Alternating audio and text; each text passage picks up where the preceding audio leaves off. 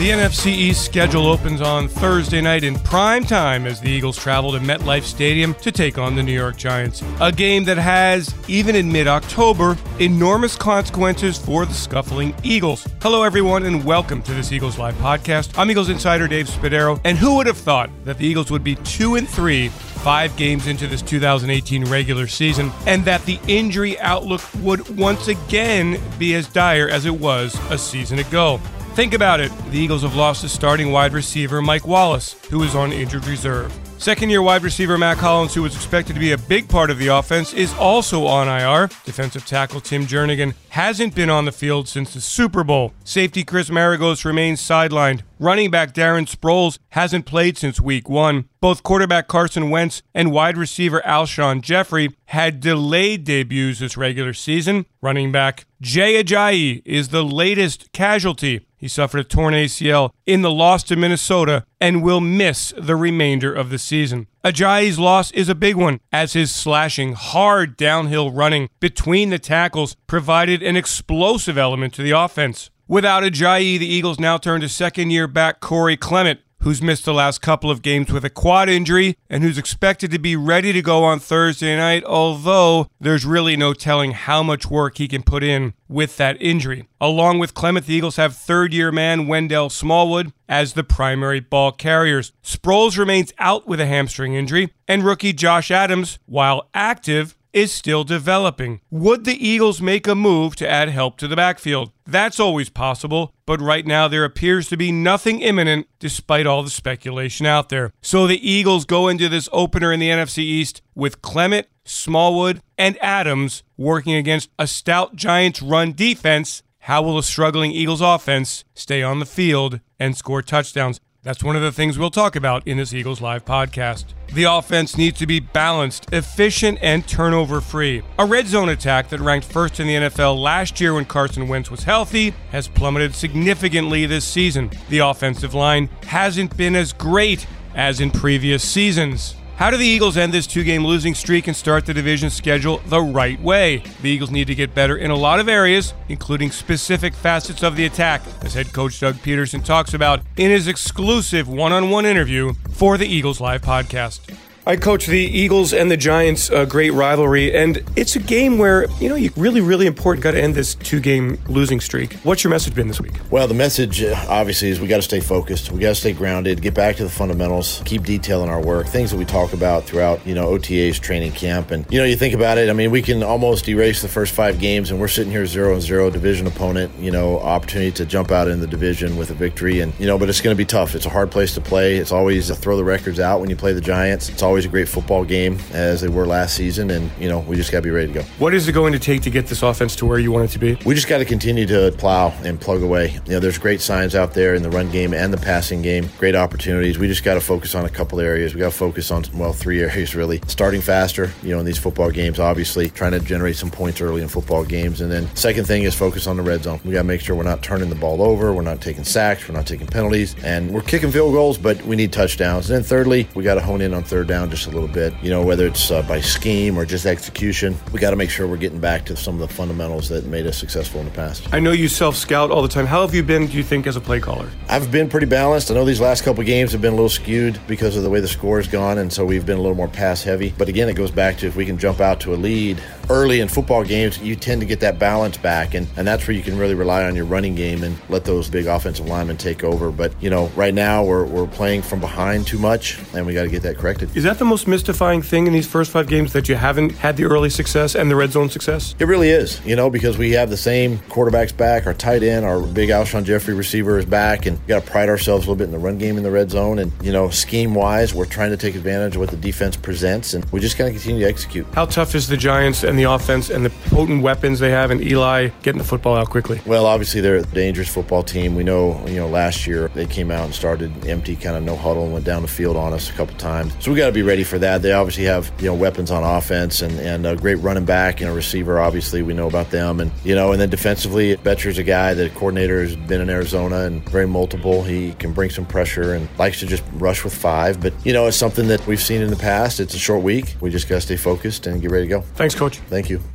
Okay, so throw out the records. Everybody says that. The Giants are 1-4, but they're playing hard for new head coach Pat Shurmur, and they've got maybe the best group of skill position players in the league offensively. It's a dangerous group, as middle linebacker Jordan Hicks outlines here. Explosive. You know, they've got some of the best skill guys in the league right now playing at a high level. You know, you look at their offense, they're highly explosive, have the ability to put up a lot of points. So, you know, we've got to be good on all fronts. You know, stop the run, control what we control, and stay with our formula. You know, get after the quarterback and make it tough on him. How do they use Barkley? How do they not use Barkley? They split him out. They keep him in the backfield. They run the ball. They design picks for him. He's everywhere. And you can tell that they want to get him the ball in a lot of different ways, keep guys on defense on their heels and maybe lose track of them. So we can't do that. We got to contain him and rally to him. He's always been, you know, Eli. In my mind, he's always had the arm talent. He's always made the right decisions. Smart football player, understands the game really well. So obviously got to be on point going into this game. How big is this game, Jordan, for the Philadelphia Eagles? I think it's huge. Just the position we're in, coming off a short week, you know, all things, you know, seem to be heading in a direction. We have to change that tide and make sure that we come out guns blazing. And I'm honestly not worried about this team. I think when our back's up against the wall, I think this team responds well all the time. I'm excited to see the way we play. The focus in the locker room this week has been on one thing: finding a way to get back into the win column on a very short week. Losing 2 straight games is territory the Eagles haven't faced since late in the 2016 season. Defensive tackle Fletcher Cox says the team has been focused on that very task. Our main goal right now is to get a win. And we're not worried about what's going on outside this locker room, what other teams are doing, you know, because we have our own struggles. I mean, losing 2 games in a row, that's not our standard. Our standard is way higher than that, and, you know, we need to get it fixed, and I know we will. Hey, Fletch, how's the locker room reacted to 2 losses in a row? What kind of personality have you seen from the guys this week? I mean, the swag is still here. This team is sticking together. Nobody's pointing fingers. We all still believe in each other, holding each other accountable, and, you know, good thing everybody's ready to go and ready to roll on Thursday night. One of the keys is bouncing back physically, and no matter how much you hear about it from the media, if you haven't lived it, then it's tough to understand. Eagles Hall of Famer Brian Westbrook lived it, and lived it well in his career. He knows just how difficult the Sunday to Thursday turnaround can be. Here is Westbrook, the Eagles Hall of Famer, in our press pass. Brian, the Eagles have to turn this thing around very quickly, playing on a Thursday night. So, in your career, how did you feel after a Sunday game? How did you feel 4 days later? You know, you get beat up throughout the course of a football game, and so really you're not all the way healthy probably until Thursday morning, maybe Friday morning. So you're playing on a short week, difficult task. Both teams have to do it, which is a good thing. I think for the Eagles, not only physically, mentally they have to repair themselves. They have to correct a lot of errors that they made in the game. And if they can do that, they have a good chance this week. Do you think this is a must-win game, as must-win as it can be, second week of October? I think winning division games is going to be critical for this football team. We see what the Redskins have been able to do with Adrian Peterson, Jordan Reed, and Alex Smith. We have to keep pace with them. I think Dallas at some point is going to figure this thing out with Dak Prescott and Ezekiel Elliott. I think we have to find ways to win games inside of our division. Another division game. Eli has always traditionally done pretty decent against our defense. We have to find a way to slow them down. So if you're Jim Schwartz, what are you doing against Odell Beckham and Sterling Shepard and the prize of the draft class, Saquon Barkley? The hard part against this team is that you want to press the receivers. You don't want to give up quick passes. But these guys, Shepard and Odell Beckham Jr., they have the speed and the route running ability to get behind you and beat you deep. I think you first start with attacking their offensive line, which has been very weak. Don't allow the run game to get going. And then you support your corners. And it's with your safeties play and things like that. And then that way you can be decently successful. You know, I thought this offense would be way more advanced than it is right now. I thought the Eagles would kind of pick up where they left off with Carson last year. That hasn't happened. And we've talked about all the mistakes, you know, the pre-snap penalties, the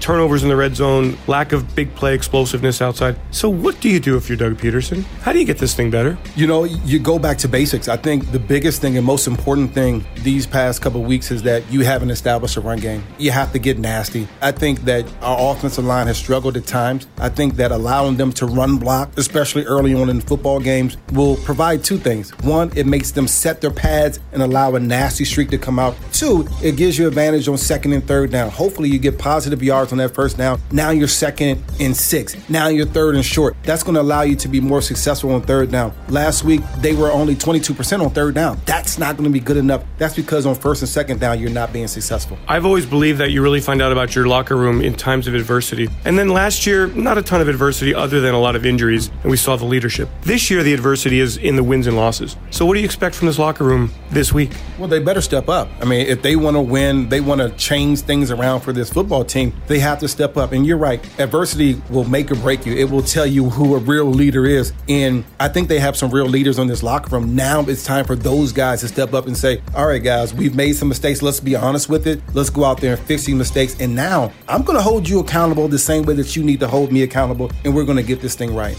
Are we witnessing a Super Bowl hangover? I think it is. It's just hard to be intense year after year after year. And when you win the Super Bowl, you're hungry, you're gritty, you do everything you can to win. And then you relax a little bit afterwards. And I've seen it with teams that I've played on that didn't win the Super Bowl, but we've been there. And it's a different mentality when you come back. To keep that momentum, you have to be even hungrier the next year. And I don't think that we have that passion right now. And with all of this negative stuff, Eagles are 2-3, very much alive in the NFC East, which is there for the taking. There is time to get back to the top of the NFC East. That's the great thing about football. That's the great thing about the NFC East right now, that you have an opportunity to correct things. You have the opportunity to say, you know what, these first 5 games are gone. We didn't have a quarterback for a few games, but now we're back to where we want to be as far as a whole team, and now we have to move forward and get better. We still can win the NFC East, and with that, that'll allow us to get into the playoffs. That's the most important thing. And do the Giants, Brian, historically always crazy games? Miracles of the Meadowlands over and over and over. Crazy games, you got to go up there and you got to win. You know, what this team really needs to do is to play with confidence. This team needs to go up and play dominant, nasty, gritty football. We haven't seen that all year long. We haven't seen a nasty team that wants to go up and beat somebody physically up, win your one-on-one battles. And when we see that, we'll see a totally different team. The game will look totally different. What better week to do that than on a short week against a division rival? Thanks, Brian. Thank you. I'm Eagles linebacker Jordan Hicks. Picked off at midfield. Hicks and again. it's Hicks again, his second of the game. And you're listening to the Eagles Live podcast with Dave Spadaro. Let's dig into some X's and O's with Fran Duffy of the Eagle Eye podcast, who features the matchup of Eagles safety Malcolm Jenkins against New York's prized rookie running back Saquon Barkley, the number 2 overall pick in the spring NFL draft. Yeah, David, I think if you're going to look at one of the biggest matchups in this game, it has to be stopping Saquon Barkley. And while Jordan Hicks and the rest of that defensive line will certainly be involved in keeping Super Saquon under control, I think you have to also look a little bit deeper and look at Malcolm Jenkins as well. In the past, Malcolm has been a big part of playing against these pass-catching running backs out in space. Remember, in the Super Bowl, he was matched up against James White often out in the perimeter, and we've seen him used against a number of dynamic running backs in the past. And I would expect that to be the case, especially with the return of Evan Ingram to the lineup for the New York Giants. Why is that important? Because when Ingram is in the lineup, the Giants tend to play a little bit more 12 personnel with 2 tight ends on the field, which means that the Eagles may decide to match up not just with their base defense, but also in their big nickel package. And that would put a guy like Corey Graham or Rasul Douglas out on the field to match up with the tight end. And that would leave Malcolm on the running back, especially a player like Saquon. When they try and go empty, meaning that there's no one in the backfield with Eli Manning,